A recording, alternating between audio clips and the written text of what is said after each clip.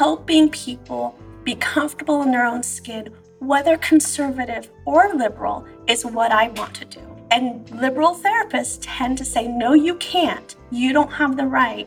Because you're conservative, you don't get to have that position. Ethically, you're not even supposed to be in this position, and we'll do whatever we can to get you to shut up and leave. It's so exhausting to have to fight that battle as a therapist every single day. And that's, again, the main purpose of our group, is to continue to support these therapists so they don't give up. Because if they do, then what? We have 80 million people that voted for Trump. That's 80 million people who are conservative. So are we telling them that too bad all the therapists that could have supported you and never shamed you decided to quit because the left side said you guys are not ethical enough? I can't be okay with that. I can't be okay with just giving up on 80 million people. You must be some kind of therapist. I am some kind of therapist, and I'm about to take you on a journey through the inner wilderness. I've invited brilliant guests from all walks of life to join me as we investigate, illuminate, and inspire transformation in ourselves, intimate relationships, and the social ecosystems we are constellated in. What you are about to hear may surprise you, so hang on to your earbuds for a hefty dose of sanity in a chaotic world. I am Stephanie Wynn, a licensed marriage and family therapist, branching out and building bridges between psychology and everything else under the sun. It's my honor to have you along for the ride. Let's get started. Today I'm here with Soad Tabrizi. She is a licensed marriage and family therapist in California, specializing in addiction. She is also an admin for the Facebook group Conservative Therapists and Social Workers. We've been connecting on the internet for a while, so I'm glad to finally be meeting face-to-face and seeing what we have to talk about today. Welcome, Soad. Hi, Stephanie. Thanks for having me. Thanks for being here. So before we got started, you were saying that there's this mama bear in you that feels protective of the members of your Facebook group. You say that there's been a lot of hatred projected onto conservative therapists lately, and that's something we've certainly talked about on this podcast. As any of my regular listeners will know, I don't call myself liberal or conservative. I'm pretty politically homeless or moderate these days, but I'm noticing that I have a much easier time talking to people who are conservative because, frankly, I find them friendlier and more open-minded and just reasonable when it comes to expressing differences of opinion over complex and fraught issues. I think over time, as a therapist, I've become a little more conservative myself because doing this work in therapy, ultimately our responsibility as therapists is to help the individual in front of us make their life better, right? And you can't do that through blame. You can't do that through picking apart society. And so I've talked about, how something might not be your fault, but it is your responsibility. If someone comes and dumps garbage on your lawn, it's not your fault that some jerk did that, but it is still your lawn to clean up. And I think therapy is like that, right? Whoever did whatever to you, sure, that's their fault, but it's your responsibility if you're in my office and you want to get better. So I think that therapy itself, the process of trying to help an individual take responsibility for their lives, is inherently a little bit conservative in that way. At the same time, it's liberal in the sense that therapists tend to be compassionate, open-minded, and those are virtues we traditionally associate with liberalism.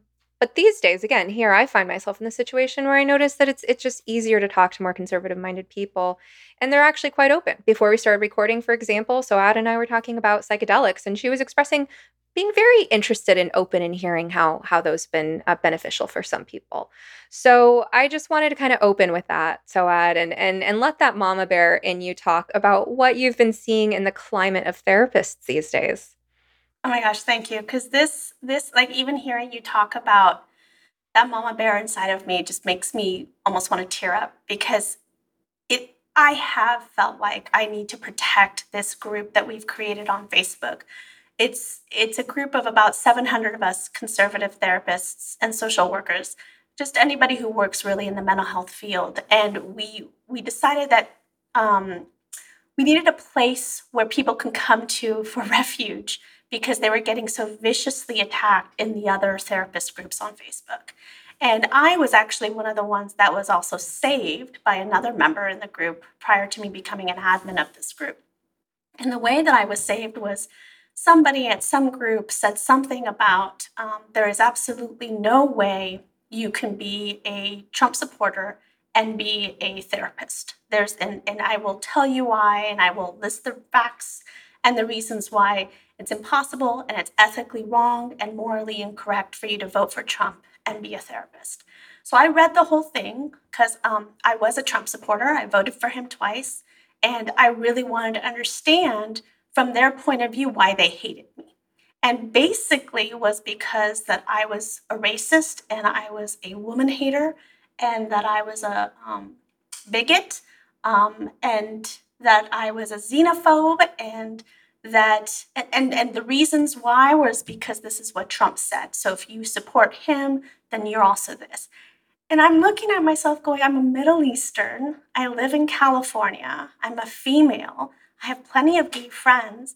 None of this fits me. But yes, I still supported Trump in the elections. So I vocalized that and I said, thank you for calling me all these horrible names. I am someone who supported him.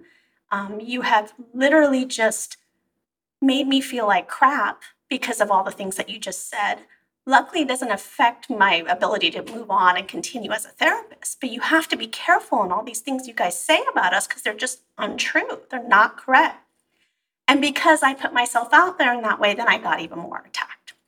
And I remember that feeling of being so attacked that I was like, God, if I was someone who is afraid of confrontation, if I was someone who tends to be more shy and more anxious and more timid, I couldn't imagine coming out of this on the other side whole and complete.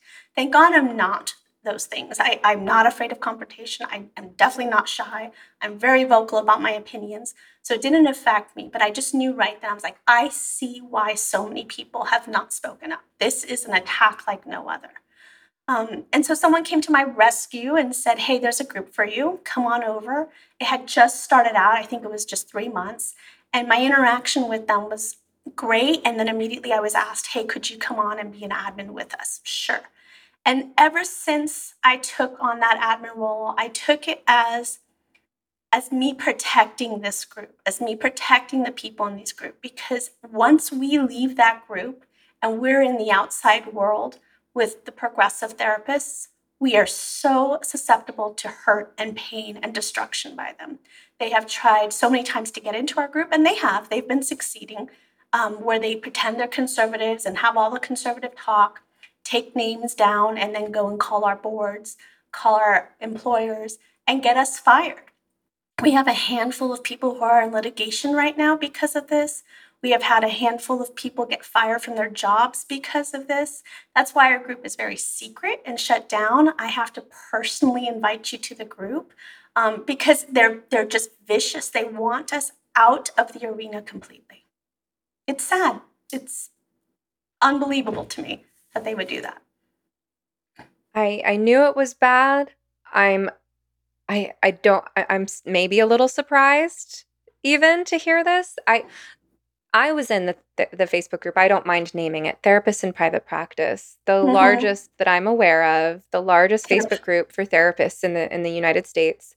Largely people based in California who, by the way, I often noticed wrote as if everyone in the world is in California.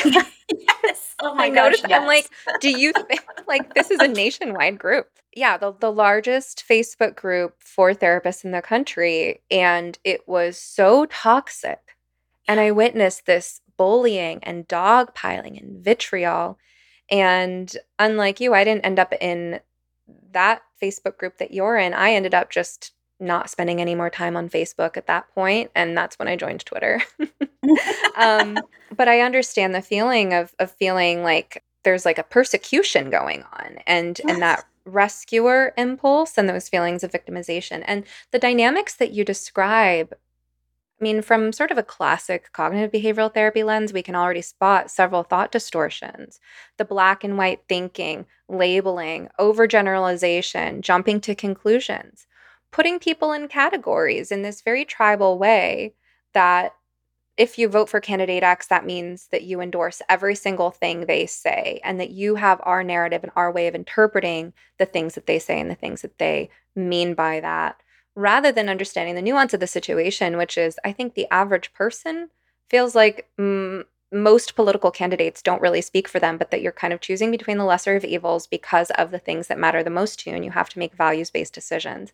It really frightens me that there are so many people who are in a position of caring for mental health of others who would be so quick to encourage this sort of distorted behavior, jumping to conclusions. And I wonder about the implications for relationships. You and I are both LMFTs. We're licensed marriage and family therapists. We're trained to think in terms of systems and relationships. And we understand the importance of relationships for mental health, that they are both the number one and number two biggest determiners of lifespan, for example. I don't know if you know what I'm talking about with that Yes. study that looked at all these different factors that influenced a person's longevity. And they found that the top two factors were both about relationships. So one was, do you have a few people, even one person you could call on in the middle of the night, or if your life depended on it? Do you have that 3 a.m. friend? And then the other being, do you chat with the barista? Do you smile at the grocery clerk? Do you feel like you belong to a community of people around you where you have everyday simple small talk interactions that feel kind and pleasant? Because those things actually increase your lifespan. That's how important relationships are.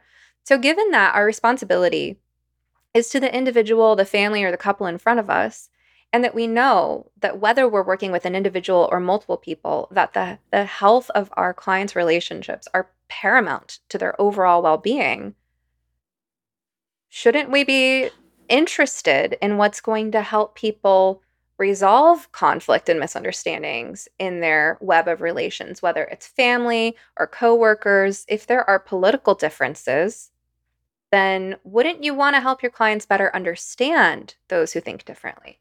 And I remember this even when I was liberal, when I was voting Democrat, and I had clients who were like minded politically, and they would talk to me about conflict in their families with the Trump supporters in their families or people who voted differently on certain issues. And I remember thinking, I really hope that I can find a way of helping this person see their loved one in a more gentle light, unless there's indicators that this is a really abusive and toxic person, that my client would truly be better off having no contact. I think there's a very small minority of relationships that are really like that.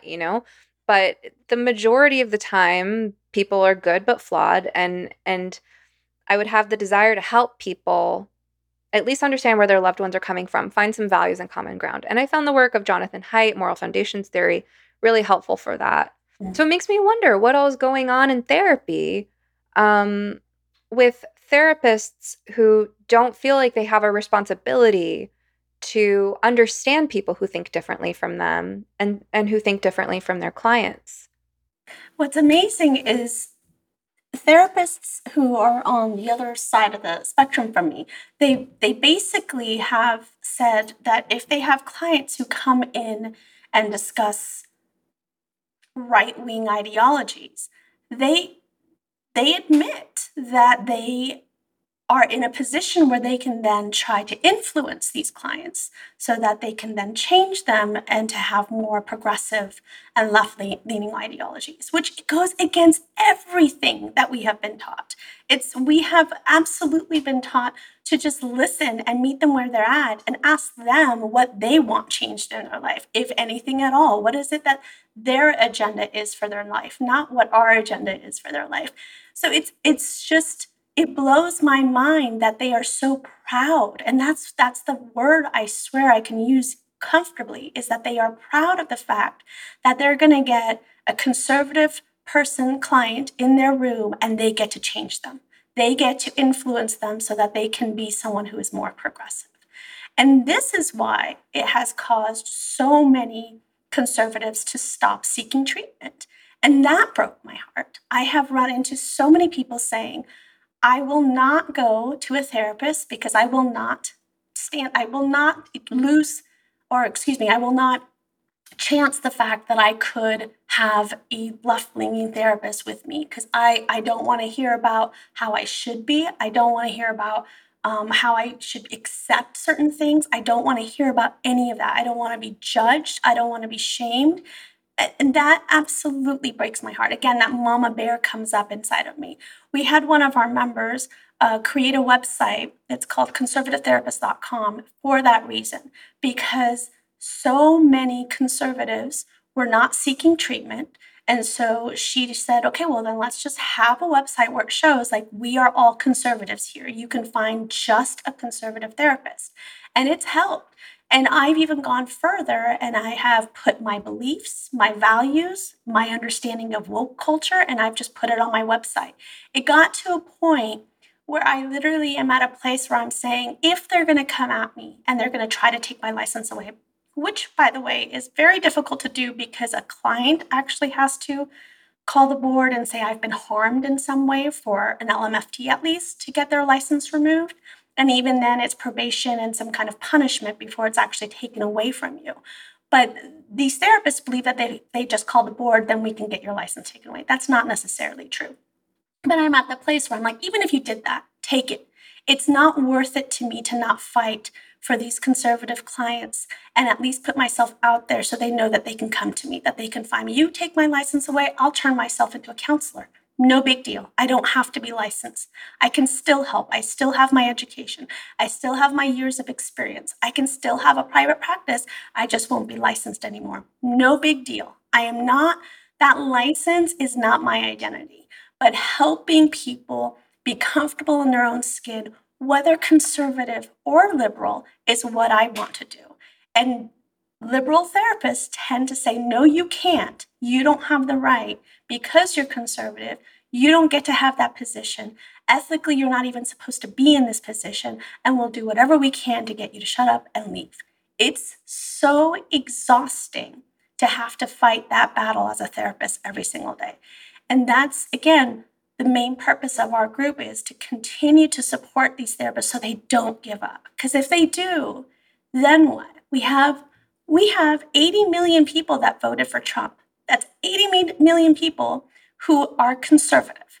So are we telling them that too bad all the therapists that could have supported you and never shamed you decided to quit because the left side said you guys are not ethical enough?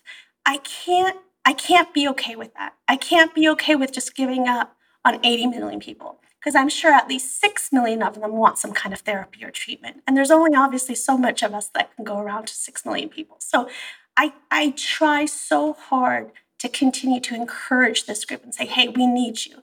Stay fighting. If you can, if you have the courage, be vocal about your beliefs so they can find you. Because that's what the biggest fear is they don't want to find a therapist and then find out they're getting shamed or indoctrinated in some way. So let's just be vocal about it a little bit. I try to help them find wording on how to put it on their website so they're not really coming out as conservative, but the wording kind of shows like, hey, I'm open to both sides. I'm comfortable to both sides. I'm not just a woke therapist. I'm also someone who understands traditional values. I'm here for that. We have meetings once a month, actually, that I run to just kind of talk about business, talk about how their struggles are, if they're feeling lonely, just to share. We're all over the nation. It's amazing. We come together and just support one another because of it. It's a lonely field when you are a conservative, that's for sure. A conservative therapist, I should say. It's very lonely. So I try to do my best to help them feel welcomed and wanted. But you're absolutely right. Sorry, Stephanie, back to your point that we are a field of relationships. Like our goal is to help people survive with the world, with the people in the world, with humanity. That is our goal. It blows my mind that there are therapists that are standing against that, who are saying, no, you have the right to look at a certain sector of people and say, shame on you, and have nothing to do with them. I can't understand how that works in their head. We literally try so hard to look at them and go, you know what, you may not agree, but how can you survive and live with them even though you don't agree? How can you work with them even though you don't see eye to eye? What is it that you can maybe do to make the environment a little bit easier for the both of you? I mean, that's what we're taught to teach. But instead, the other side is saying, they're saying, no, shame on you, hate them, don't like them. They're horrible. They need to be shamed to the point of them changing their values and beliefs. I can't understand how that's okay to them. It makes zero sense to me. How are you sleeping? Sleep is a foundation of mental and physical health, equally important to nutrition and exercise, yet it's often the first thing to go during times of stress. Good sleep can help alleviate depression and anxiety symptoms, maintain a healthy weight and metabolism, protect your heart, and even reduce the risk of Alzheimer's. Yet still, a third of Americans struggle with sleep, and temperature is one of the main reasons. Before I got an 8 sleep, I was already an expert in sleep hygiene and practiced what I preached to my clients. But I would still wake up overheated in the middle of the night and unable to fall back asleep for 1 or 2 hours. Adjusting the air temperature and blankets was not enough. The mattress itself was keeping me hot. But now, I'm sleeping soundly through the night and waking up refreshed thanks to my 8 Sleep Pod Pro cover. The Pod Pro cover by 8 Sleep is the most advanced solution on the market for thermoregulation. It pairs dynamic cooling and heating with biometric tracking. The cover can adjust the temperature on each side of the bed individually for you and your partner based on your sleep stages, biometrics, and bedroom temperature, reacting intelligently to create the optimal sleeping environment. If you'd like to be more patient with your children, more emotionally stable with your partner, a fitter athlete, or more efficient at work, take it from me, a mental health professional. Improving your sleep is one of the best investments you can possibly make in your overall well-being and the lives of everyone you touch. Go to 8sleep.com to check out the pod and use the code SOMETHERAPIST at checkout to start sleeping cool this summer with up to $200 off your purchase. Even if they're already running another sale, this code will get you an additional $50 off. And yes, to my listeners around the world, 8 Sleep currently ships not only within the USA, but also to Canada, the UK, select countries in the EU, and Australia. All right, now back to the show. There are major competency issues here. When I was in grad school, which I graduated from, just 10 years ago, like not that long ago in the grand scheme of things. And I went to a very progressive school. I went to California Institute of Integral Studies in San Francisco. Oh, wow. Yeah, but even then, like the understanding was that if you are in this role of a therapist, sure, define your scope of practice. If you specialize in this and you don't specialize in that, know when it's time to refer out, absolutely. But in general, you should be comfortable working with a pretty broad range of the population. And if there are cultural issues or values-based issues that are getting in your way of working with a certain type of person, that is a countertransference issue on your part that you need to talk to a supervisor about, or work out in therapy. And so that presents a major competence issue that there are so many therapists who have what you and I would see are countertransference issues interfering with their ability to work, but that they actually take pride in and they don't feel a responsibility to improve those areas of weakness. I also want to say I think it's interesting that it's coming from you as, like you said, a Middle Eastern woman, because I think that this is one of those things that people on the progressive side so often fail to see because they like to take pride in their idea that they are so culturally competent, that they work with so-called diversity.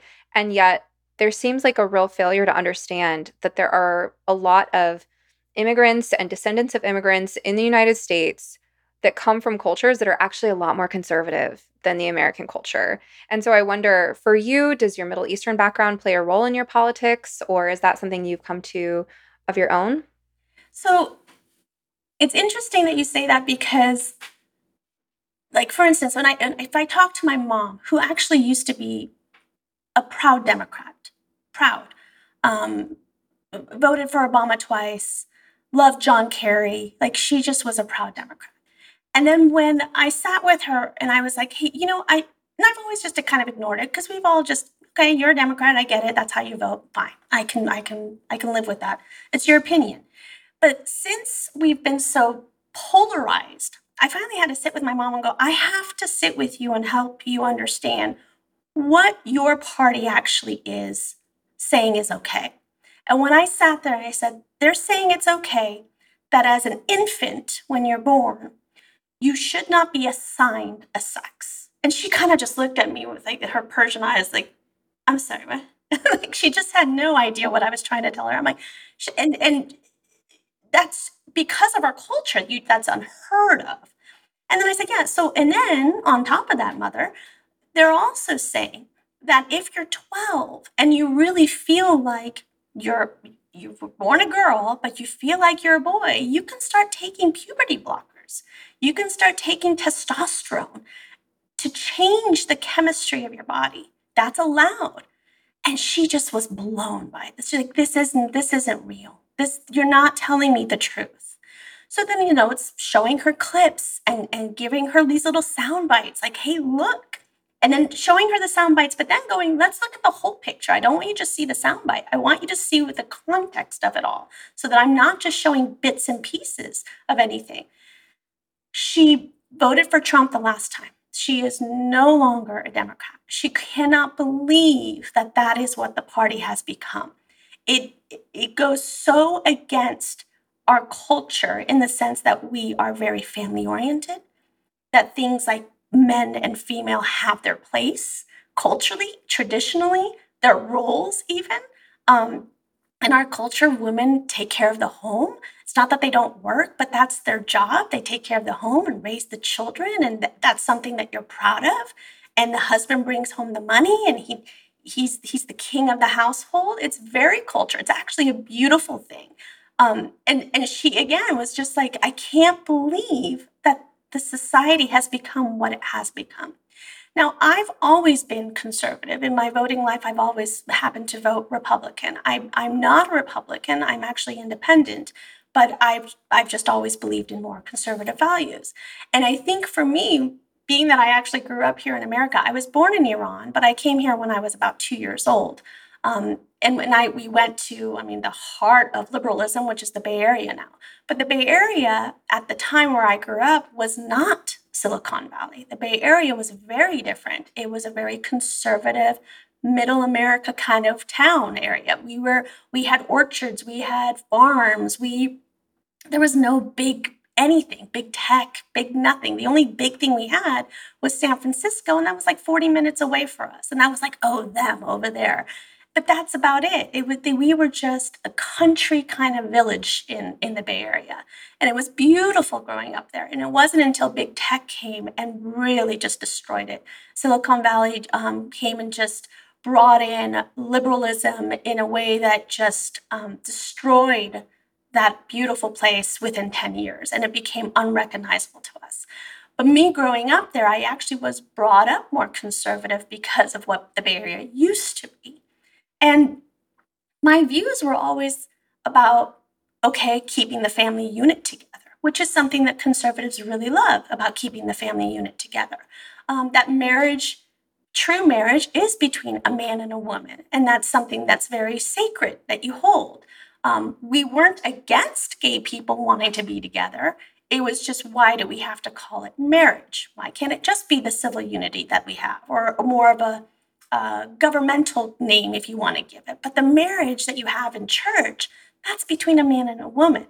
And we believed in that. All of us believed in that. Financial, we just didn't understand economics. We didn't understand, why were we getting taxed on everything? None of it made any sense to us. Why are we making money, but then you taking it away constantly? Then when the homelessness started to happen more, I would watch my dad, who literally came from nothing. He came from nothing. This man has a sixth grade education. He picked up his family, moved to the States, I think he said he had, and I even saw it in his bank book, they had written bank books back then. He had $15,000 to his name that he saved up for years when he worked in Iran. And that's all we had. And he started his own business, started his own company with a partner, and is well off now, doing wonderfully. And I would watch him always complain about these taxes. I'm like, God, he's working his ass off, excuse me. And he has to give so much of that away. It just never made sense to me. And I think because of those things, I always tend to vote more on the Republican side.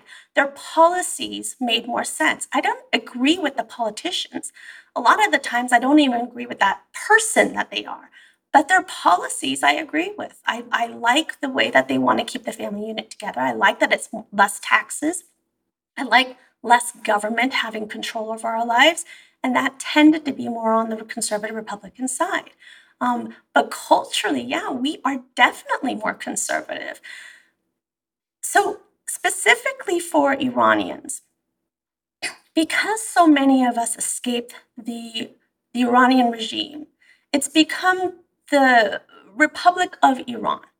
That's what it became after the revolution happened. So when they escaped and they came to America, they didn't want to have anything to do with the word republic because the republic had to do with the Republic of Iran. And what they wanted to do was vote for democracy.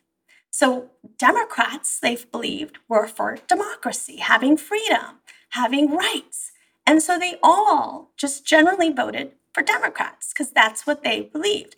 Their ignorance in politics is really why they just naturally voted for Democrats. It wasn't until Trump came around that they had to step back and go, wait a minute, what are we actually voting for? Because things are sounding really weird right now. They're not aligning correctly. And that's when they had this cultural shift where a lot of Middle Easterns are like, no, we don't believe in this. This is crazy. This is madness over here on the left, and have shifted over to more conservative views. So it was by default that they were voting Democrat and liberal. It was by ignorance that they were doing that, really. But it had nothing to do with values or their belief system in any which way that they were voting more liberal. But that's shifted a lot in the past few years, for sure. That's really interesting, and it's kind of like an example of something we all do to some extent, which is we make decisions based on limited information. There's sort of like brand recognition and the stated values and sentiments of a particular thing that we tend to go with. We don't often do our research. You talk about your relationship with your mom, and I wonder if my mom's listening because she listens to a lot of episodes of my podcast. And my mom's also, she's elderly. She's voted Democrat for most of her life, and we've had similar conversations to that of like, do you understand what the Democratic Party is about these days? Because Right. that is something that has changed. Right. But also speaking of, you know, voting or making decisions based on limited information, um, she keeps trying to get me to pay attention to what's going on in Russia and Ukraine. Mm-hmm. And my stance is that I don't have to have an opinion about everything. And I'm not going to have a strong opinion about something if I haven't done my research, because I have certainly been wrong on things before when I have operated based on tribalism, based on this is what the news tells me, or this is what the people I follow on social media have to say, or this is what everyone in my city around me seems to think. Let me just go with the popular opinion on what good people think.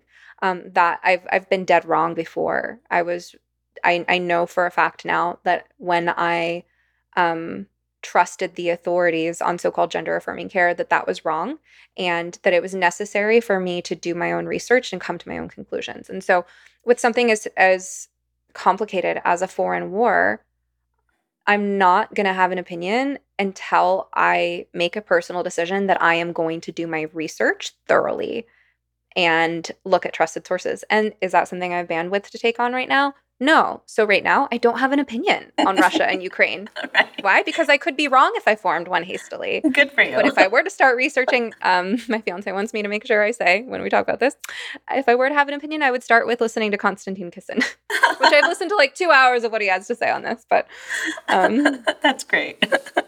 so you mentioned there's so many places we could go. One of them is cultural and gender roles, because I think when a lot of liberal leaning people hear about these sort of traditional gender roles that you have in your Iranian culture, which are very similar to traditional gender roles in a lot of other cultures, that it inherently feels oppressive, right? So there's a kind of a glass half empty view of that, and they think about the situations in which that doesn't work well for people. So for people who are naturally atypical for their gender, for people who are gay, for people, for women who want to pursue careers, there are so many situations where people of a liberal nature tend to think about the outliers and who those traditional gender roles don't work for, or the situations in which they're enforced in an abusive manner. For example, the man who's like, make me a sandwich, woman, instead of, oh, my lovely wife, thank you for a beautiful dinner, right?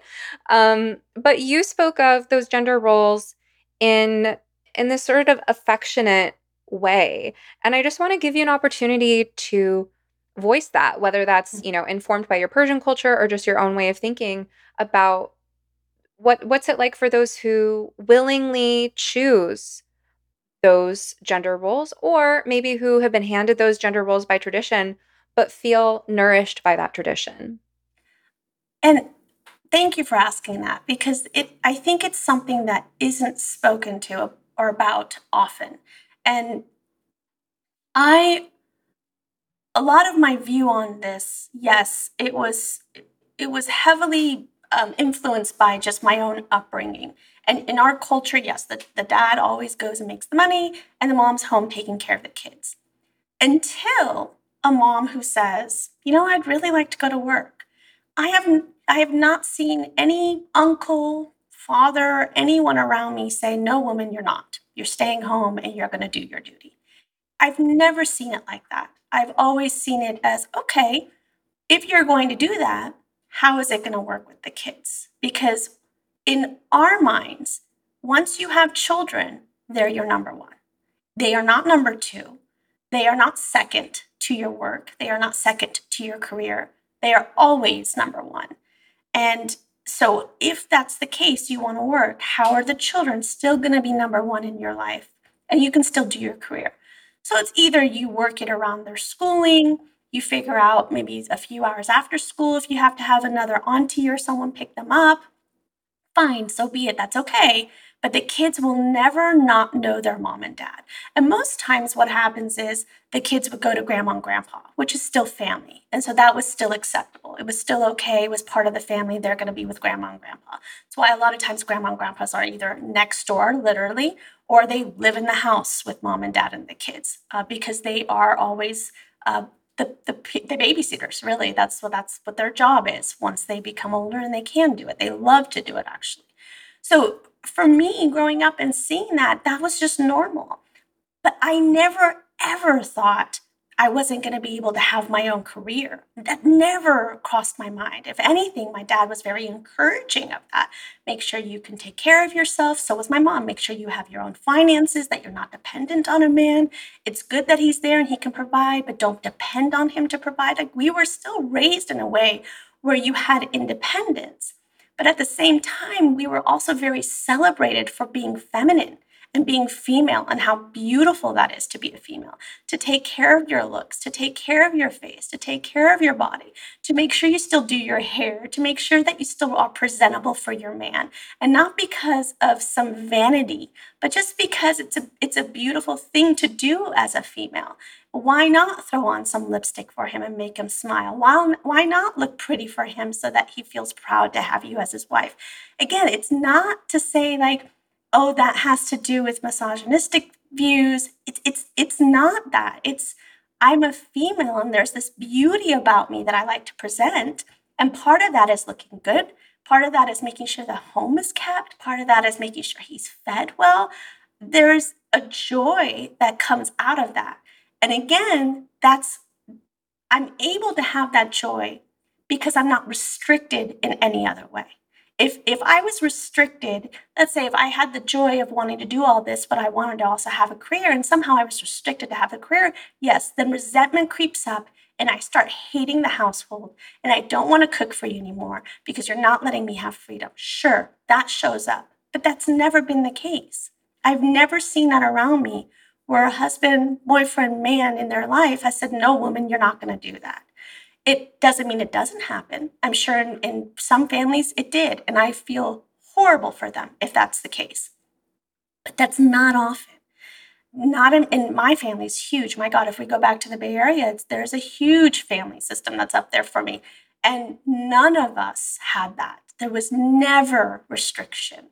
All of us girls, if anything, I mean, if I think about it right now, all my girl cousins, my God, we all have our own careers. Some of us are on businesses.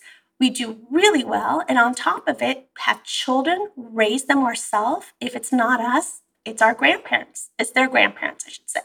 So we don't feel suffocated at all. And if anything, I love the fact that our families taught us to love our gender roles, to appreciate what those are, to embrace them instead of fighting them, and to give people the freedom to kind of explore as much as they need to, but never, ever, ever make them feel bad or ashamed for being the certain gender that they are. It's kind of like this whole, we're going to kind of sidetrack here, sorry, but kind of like this whole idea that Black people are oppressed and white people just have some kind of privilege. And that's kind of the frame that we have to look at society as. Blacks being so oppressed because of white privilege. And I'm 100% against that mentality. Why have that outlook? Why do I need to look at myself as oppressed because I'm a female? I've never been taught that. I've never seen the world that way, that just because I am a female, I have less than somebody else. It's never affected me in career, in life, in school, in friendships ever, because that mentality has never been taught to me. If anything, the opposite has been taught. I have all the advantages as anybody else, male or female. And because of that, I've always felt like everything's great. I can have anything I want. I can't look at your color and assume you have it better off than I do. I've never done that. And again, because of the way I was raised. But now we are taught that no, you are an oppressive group. You should understand that.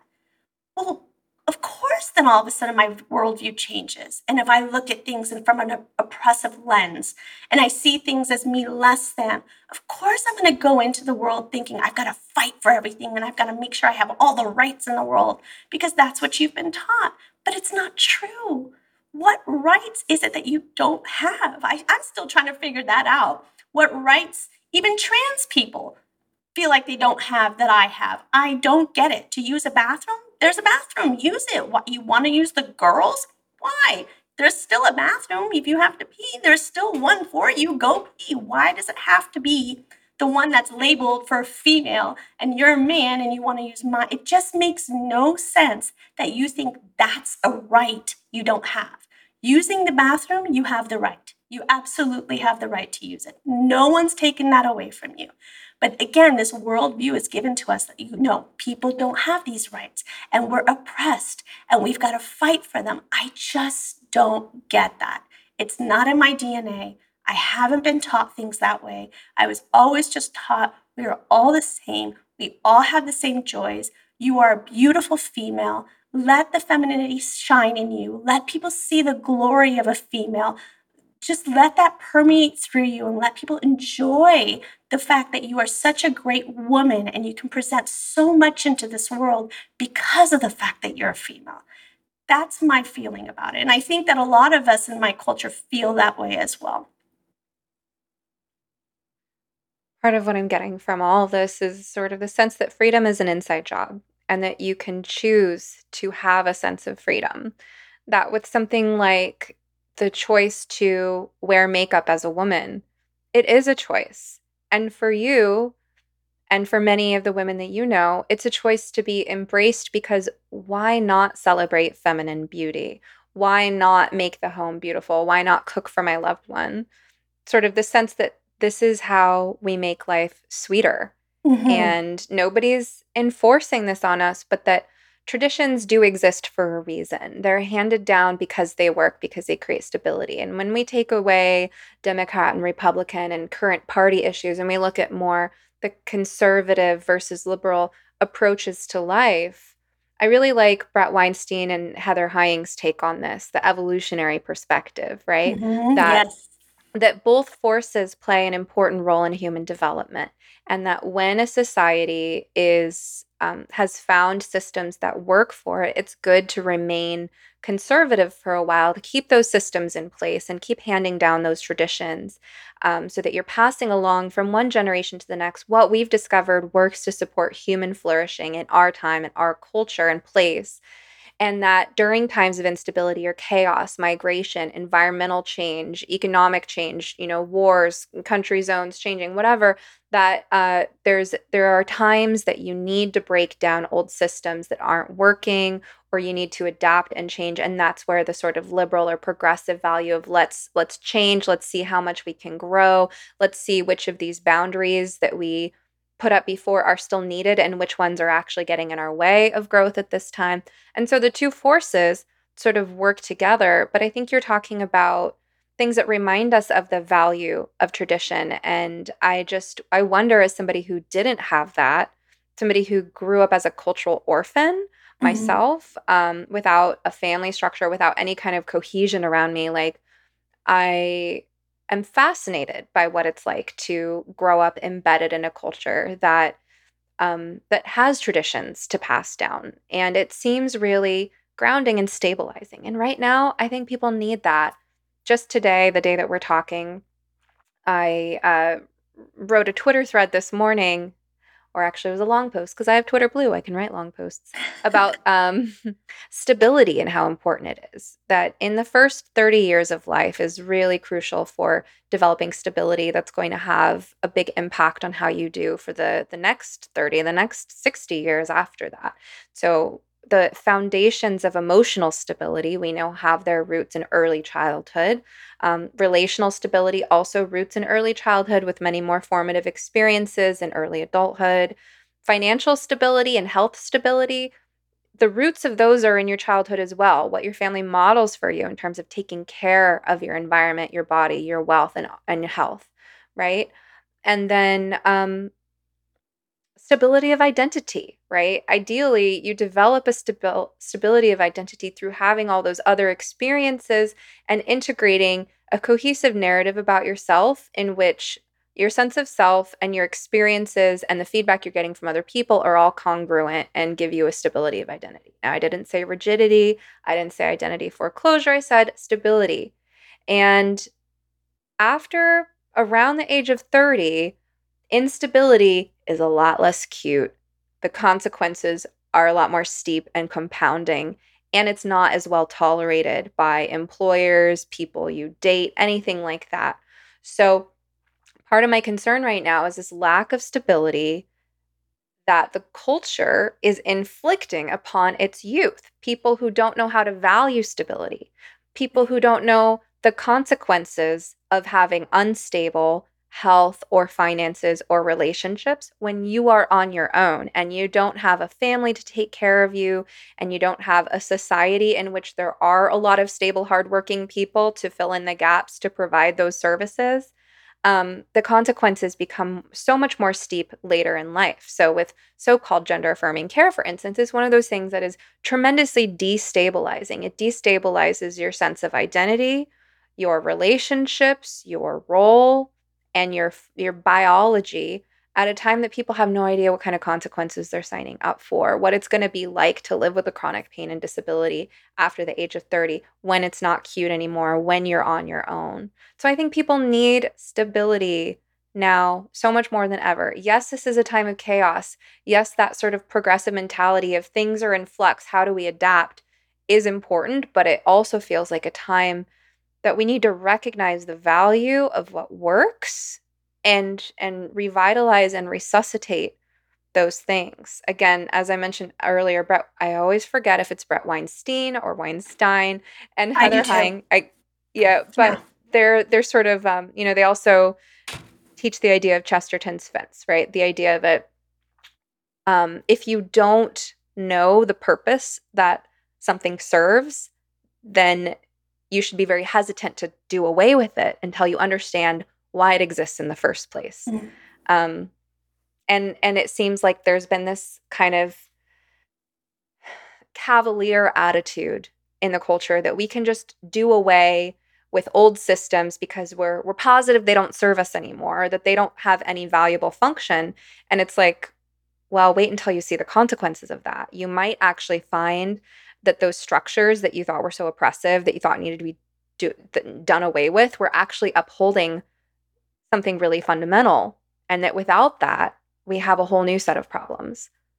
But you're right about the stability. You're absolutely right about that, because the whole gender affirming care ideology is basically telling us that if your family system doesn't adhere or support or affirm this whole new gender role you want to have, then let's do away with your family.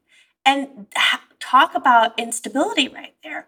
You have basically just said, we're going to pull you away from any kind of stability, and we're going to put you in a government system with no stability whatsoever, because it changes all the time, with all kinds of politicians back and forth, all kinds of systems and agencies going to be now taking care of this child.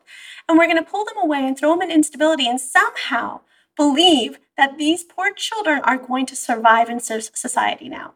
And I know this is where my tinfoil hat is going to come in. So excuse the little conspiracy theory kind of ideas that I have about this. But I think it has a lot to do with the push of making sure that children are no longer parents' children anymore, that now they're going to be the system's children. And the reason why there's such this push is because they're more easily controlled and manipulated if they are the government's children. And if we keep them away from the parents, then we can somehow then mold them to create them into who we want them to be. The whole mass psychosis idea that has been shown to us through the whole COVID situation as well.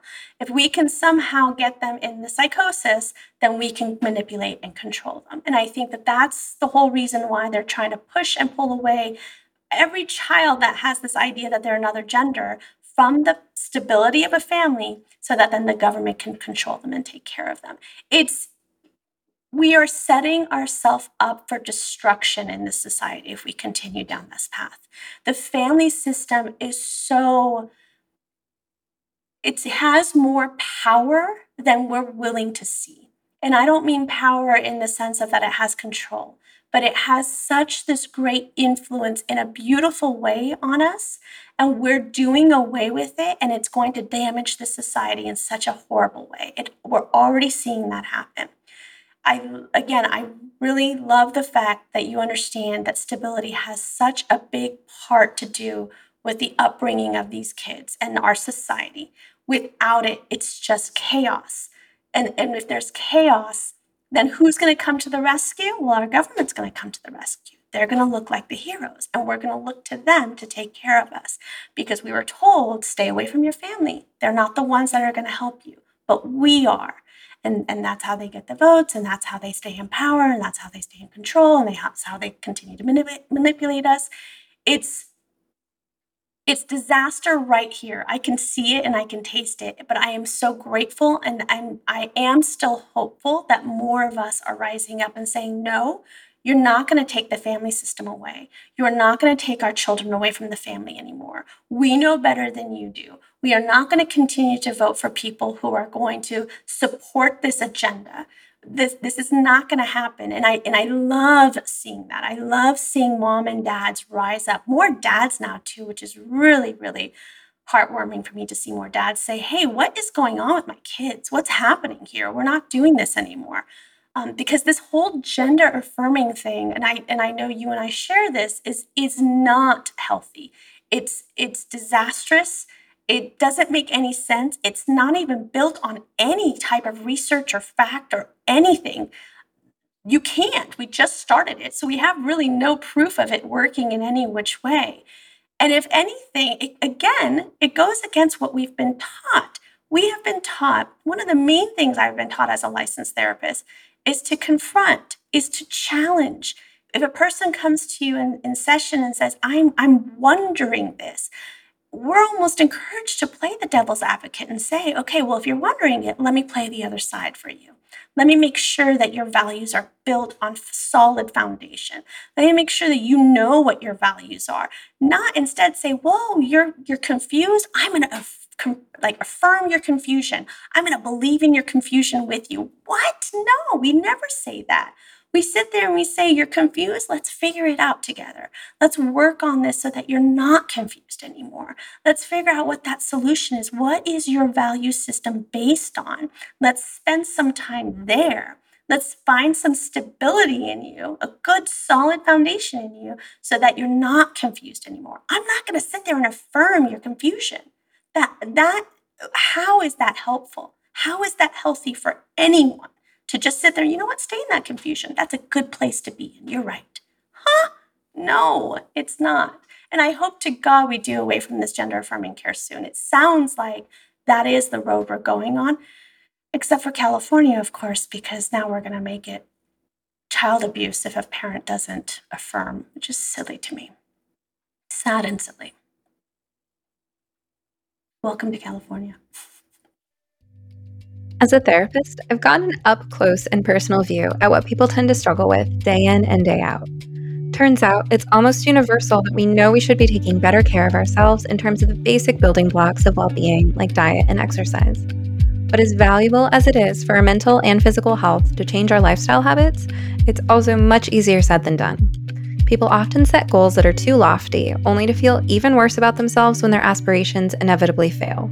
That's why I recommend starting with positive changes that are as simple as possible. Enter my new favorite beverage line. Organifi makes it so easy to improve your nutrition and start feeling better right now, with refreshing plant-based blends of superfoods and adaptogens that you can just mix with water. My personal favorite is their green juice.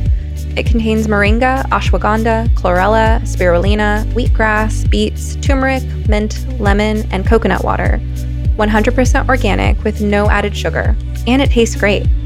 My family loves Organifi Gold, which promotes relaxation and restful sleep, served mixed with warm almond milk before bed. Organifi also makes several other powerful blends, all organic and loaded with vitamins, minerals, antioxidants, phytonutrients, anti-inflammatory herbs, and adaptogens. For less than $3 and 3 grams of sugar per serving, you can start giving yourselves the support they need to manage stress and feel good. Check out their product line at Organifi.com. That's spelled Organifi.com. And use promo code SOMETHERAPIST to get 20% off your entire order. Your whole body will thank you.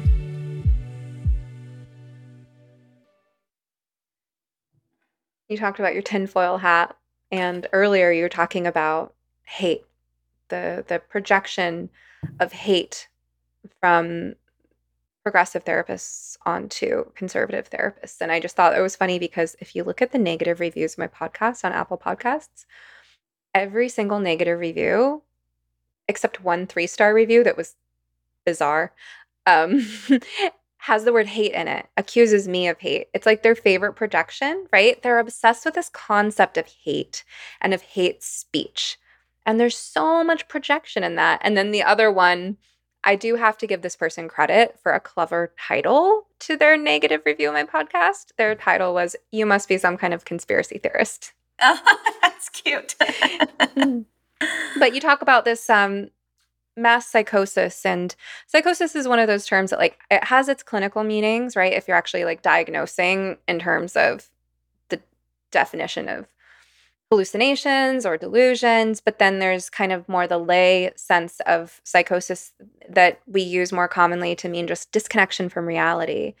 And that's where I think the word sanity is really kind of a balancing and centering concept that we don't use a lot. It's been on my mind lately. I saw a really clever tweet from a therapist I just started following that had an X next to mental health therapist and then a check mark next to sanity specialist. And I like that reframing because I think that sanity is it's like the word sanity evokes a gut check of, am I tethered to reality or not? Am I starting to lose my footing? I agree with you wholeheartedly on that.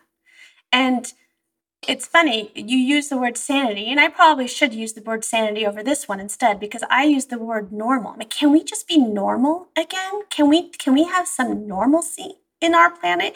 Because as you know, when we sit there and we kind of either diagnose or trying to somehow get some kind of perception of as to where our client's baseline is, so that we kind of know, okay, if their baseline is here and they're beyond their baseline or above their baseline, then they're probably, a little anxious, not feeling themselves, or maybe they're below, they're feeling a little depressed today, or or where is just that baseline for them. And as it helps us kind of be able to kind of see if there is a diagnosis, what that diagnosis is based on that baseline. We have lost baseline. Society has completely lost baseline. What is baseline anymore? Like you said, what is the sanity of anything anymore? Anything goes. You want to be an elephant tomorrow? Be an elephant tomorrow.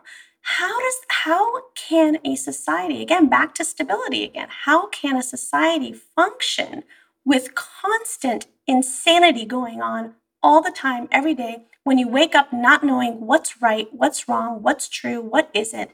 It's not. It's going to fall. It's going to destroy itself. It's going to crumble, and it's going to kill the people that are in it. It's not going to function.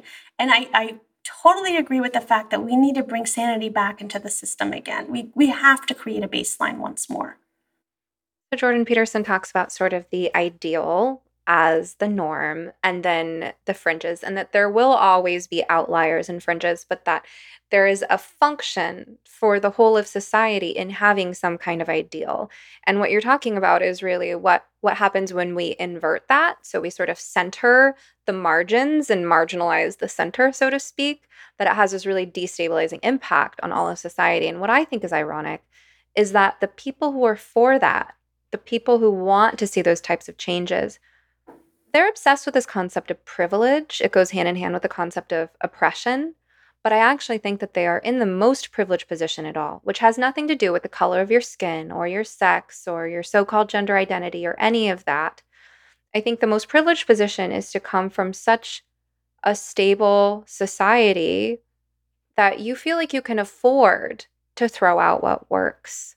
Mm-hmm. I think people who really don't have that appreciate and make use of what works. It depends on what's at stake and how much you have the lived experience, the felt sense of how much is at stake. Let me put it this way.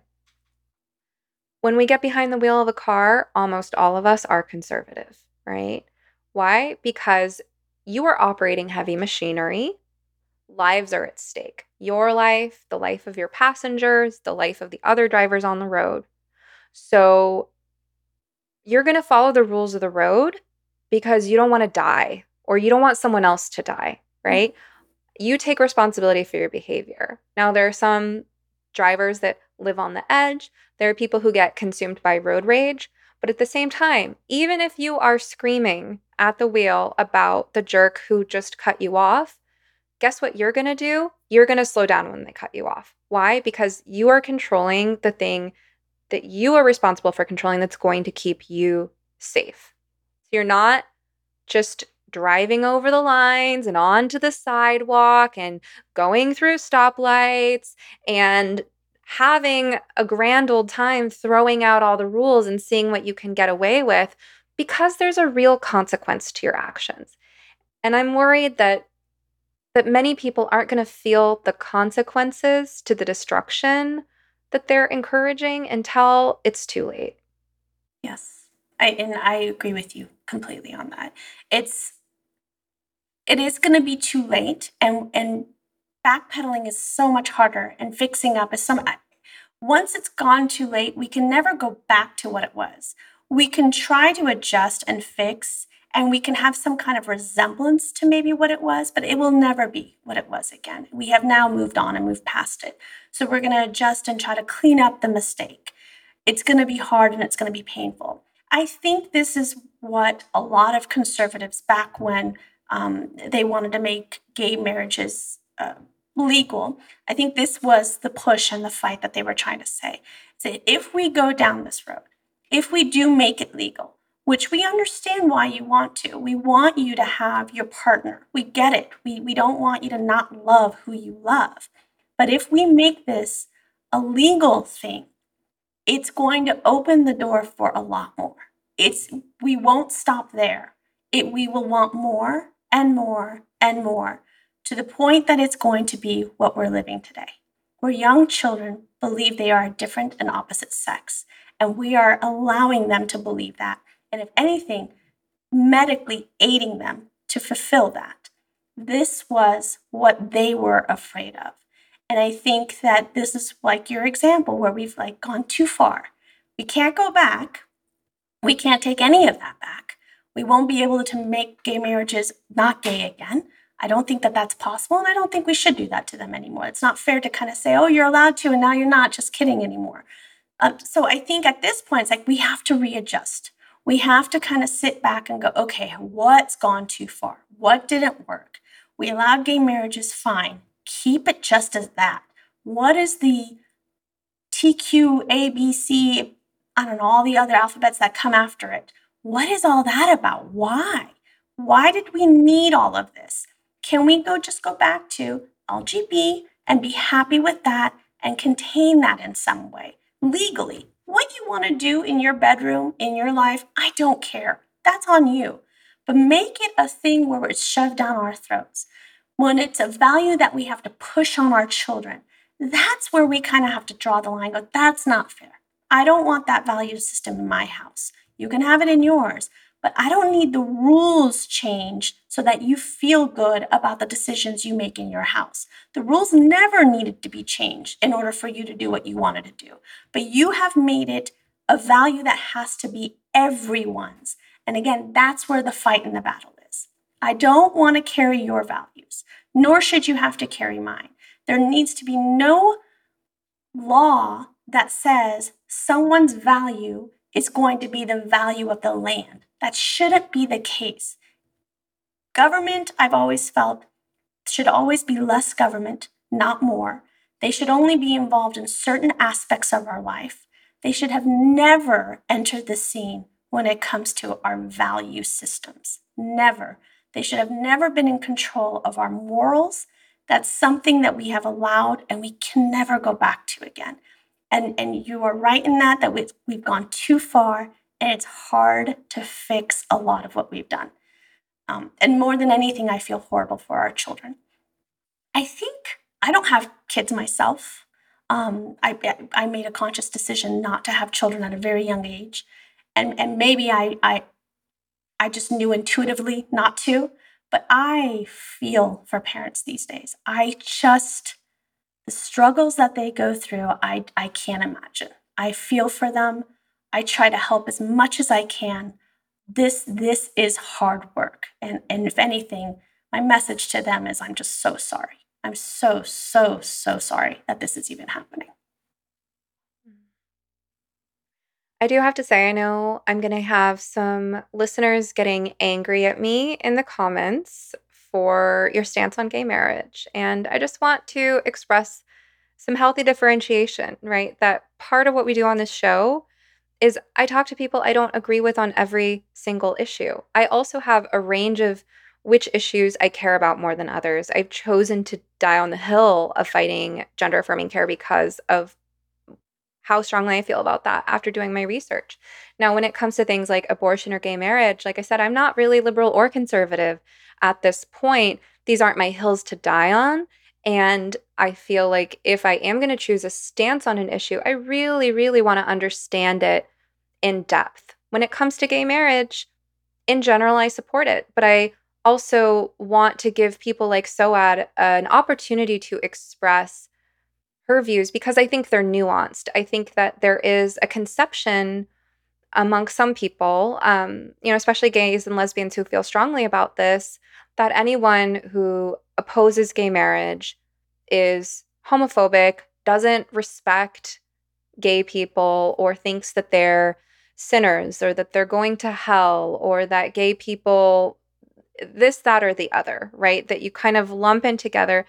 And I just want to say what I think I'm hearing from you, Soad, which is that for you, it's not about disrespecting someone else's sexual orientation and who they love. For you, as I'm understanding it, the problem with gay marriage is that it's a changing of the definition of marriage, and you're concerned about the ripple effects for that in terms of destabilizing society. You sort of use this slippery slope argument. And I just want to say, I don't actually have strong feelings on this either way. And I know that's going to upset some people because I think that I have a lot of LGB listeners who are going to want me to sort of take a stance and defend and argue with you. But I just want to say that I think that these are nuanced issues, and I'm more interested in understanding different perspectives because, again, if I'm not going to take my time to do the research and I'm not going to look at actually the sort of the sociological data on the ripple effects of something like gay marriage in terms of how whether that does have an impact on messages that children are sent that create foundations of stability. It's just not something that I've looked into deeply enough. So I just respect that that is something that you've put thought into based on the research that you've done or the values that you hold around family and how, your cultural background has influenced that. Let So I me, just felt like I wanted to say that. no Go problem. ahead. So let me just, so that I can clarify. My stance on marriage in general is I do not believe that the government should have even had any control or say in even heterosexual marriage. I believe that they should have left it alone and left it to the individuals and left it to the churches and however they wanted to define their own marriages. It's when the government comes in and takes control is what I have an issue with, even with heterosexual marriage. They did that in order to have some kind of financial and economic gain and some kind of control over the institution. I don't like that for heterosexuals either. But once they did that and they decided, like, no, we're going to make this a business now. Marriage is now going to be a business. We're going to give you a license in order to do this, which I find ridiculous. We're going to have control over when you can divorce and how long that's going to be and how much money you're going to have to give us in order to do that divorce. Again, I find that ridiculous. So fine, you guys did that. But then we're going to come in and go, now we're going to redefine marriage altogether. It's like, okay, see, we've given you marriage. Now you're going to redefine it. And now here we are today. So my issue was just with the government on whole. Stop taking control over our decisions on what we want to do in our own personal lives. It has nothing to do with you. Stop doing that. And every time we give them more control, every time we give them a little more power, more chaos happens, more instability happens, and more people want more. I want more rights. There's more rights out there for me. Like, there are no more rights. You had them. We're actually now limiting our rights because we've given it over to the government. We had all the rights in the world. Transgenders could have gotten married. I wouldn't have known anything about it. But now that we've given it to the government and handed that authority over to them, now everyone has to know about it. That's my issue. It should have never been a government thing. It should never be legalized for me to get married to who I want to get married to. It should have been a private factor, and the government does not need to be involved in that at all. That's where I really stand with it. Okay, that's interesting. See, I've never heard this perspective before. Yeah. And I think that, we have to be able to have really nuanced conversations to understand different people's ways of thinking about things. And I see what you're saying there, right? Like, and it comes down to sort of trust and faith in institutions. And how is it that people who, on the one hand, are so ready to demonize their fellow therapists, for example, or demonize people who vote differently than them or whatever, like people who are so cynical about human nature on the one hand, and then so naively optimistic about the intentions of government or like big pharma, for instance. Right. And yeah, and we're gonna have to end there because I want to respect our time limits. But thank you so much for joining me. So let's talk about where people can find you, and also if anyone's interested in this Facebook group. It sounds like they would have to reach out to you as well. Yes. So I have my website. It's very easy, soadtabrizi.com. You can go there. You can contact me through there. It's the best place to find me and to learn more about me. And then if you want to join the Facebook group, you have to obviously have a Facebook. You can send me a direct message through there. You would have to be involved in mental health. So you need to be working in some kind of capacity in mental health. And or you need to be a student of mental health. So psychology, getting your license as an MFT or social worker. And then just send me a DM. And then what I do is I go through your profile and make sure you're actually conservative. And then after I've confirmed, then I can add you to the group. So that's how you can find me. I'm all over Twitter. I'm all over Instagram. I'm all over Facebook, and all under the handle of Soad Tabrizi. And Stephanie, thank you so much. I do want to make a quick plug, if I may. I have a journal that I just published that it's actually coming out July 1st, and it's about developing your values and your beliefs. It's something that I've worked hard on, and it's a 30-day journal that just has prompts for you. And journaling is something that I assign to my clients often. And the biggest question I always got is, well, how do I write, and who do I write to, and what do I write about? So I decided to create this 30-day journal to kind of take you on a journey of finding out and discovering who you are. And you can go to my website and you can subscribe. So then that way I can let you know when it comes out on July 1st. Oh, that's awesome. Well, I can tell you right now, this episode will not be published until July. So by the time you are hearing this, the journal will be out. So that'll be for sale on your website. Will it also be on Amazon? It'll only be on Amazon, and then obviously through my website, yes. Only on Amazon. Okay, so that's great, because we can go ahead and add that affiliate link to my website. So I have at sometherapist.com/bookshop, I have any books written by anyone I've interviewed, plus all kinds of books I recommend in general. So we'll put your book in my bookshop, and we'll have that Amazon affiliate link. Thank you, Stephanie.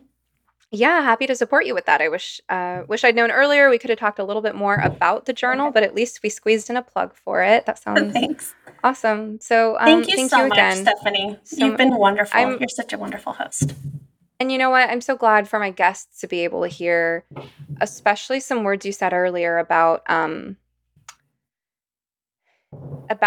how it is that you have decatastrophized having a voice as a therapist. Your thought process around why it's important to take that risk, because I get so many questions about that. And I think so many therapists just live in fear of, as if it would be just the worst thing in the world to face any threats to your license, that you could never come back for it, that you would not have a plan B, that your identity would be destroyed, that your livelihood would be destroyed.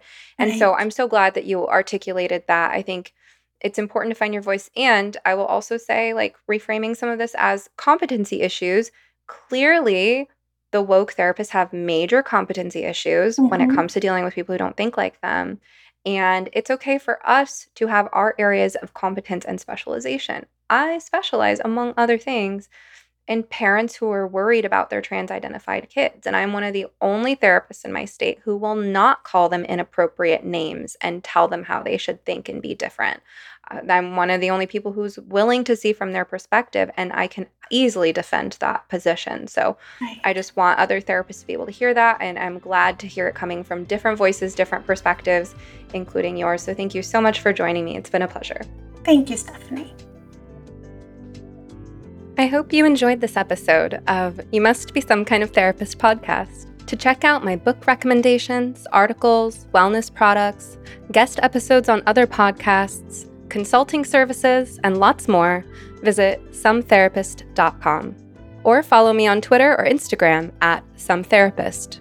If you'd like to go deeper, join my community at somekindoftherapist.locals.com. Members can dialogue with other listeners, post questions for upcoming podcast guests to respond to, or ask questions for me to respond to in exclusive members-only Q&A live streams. To learn more about the gender crisis, watch our film, No Way Back, The Reality of Gender-Affirming Care at nowaybackfilm.com.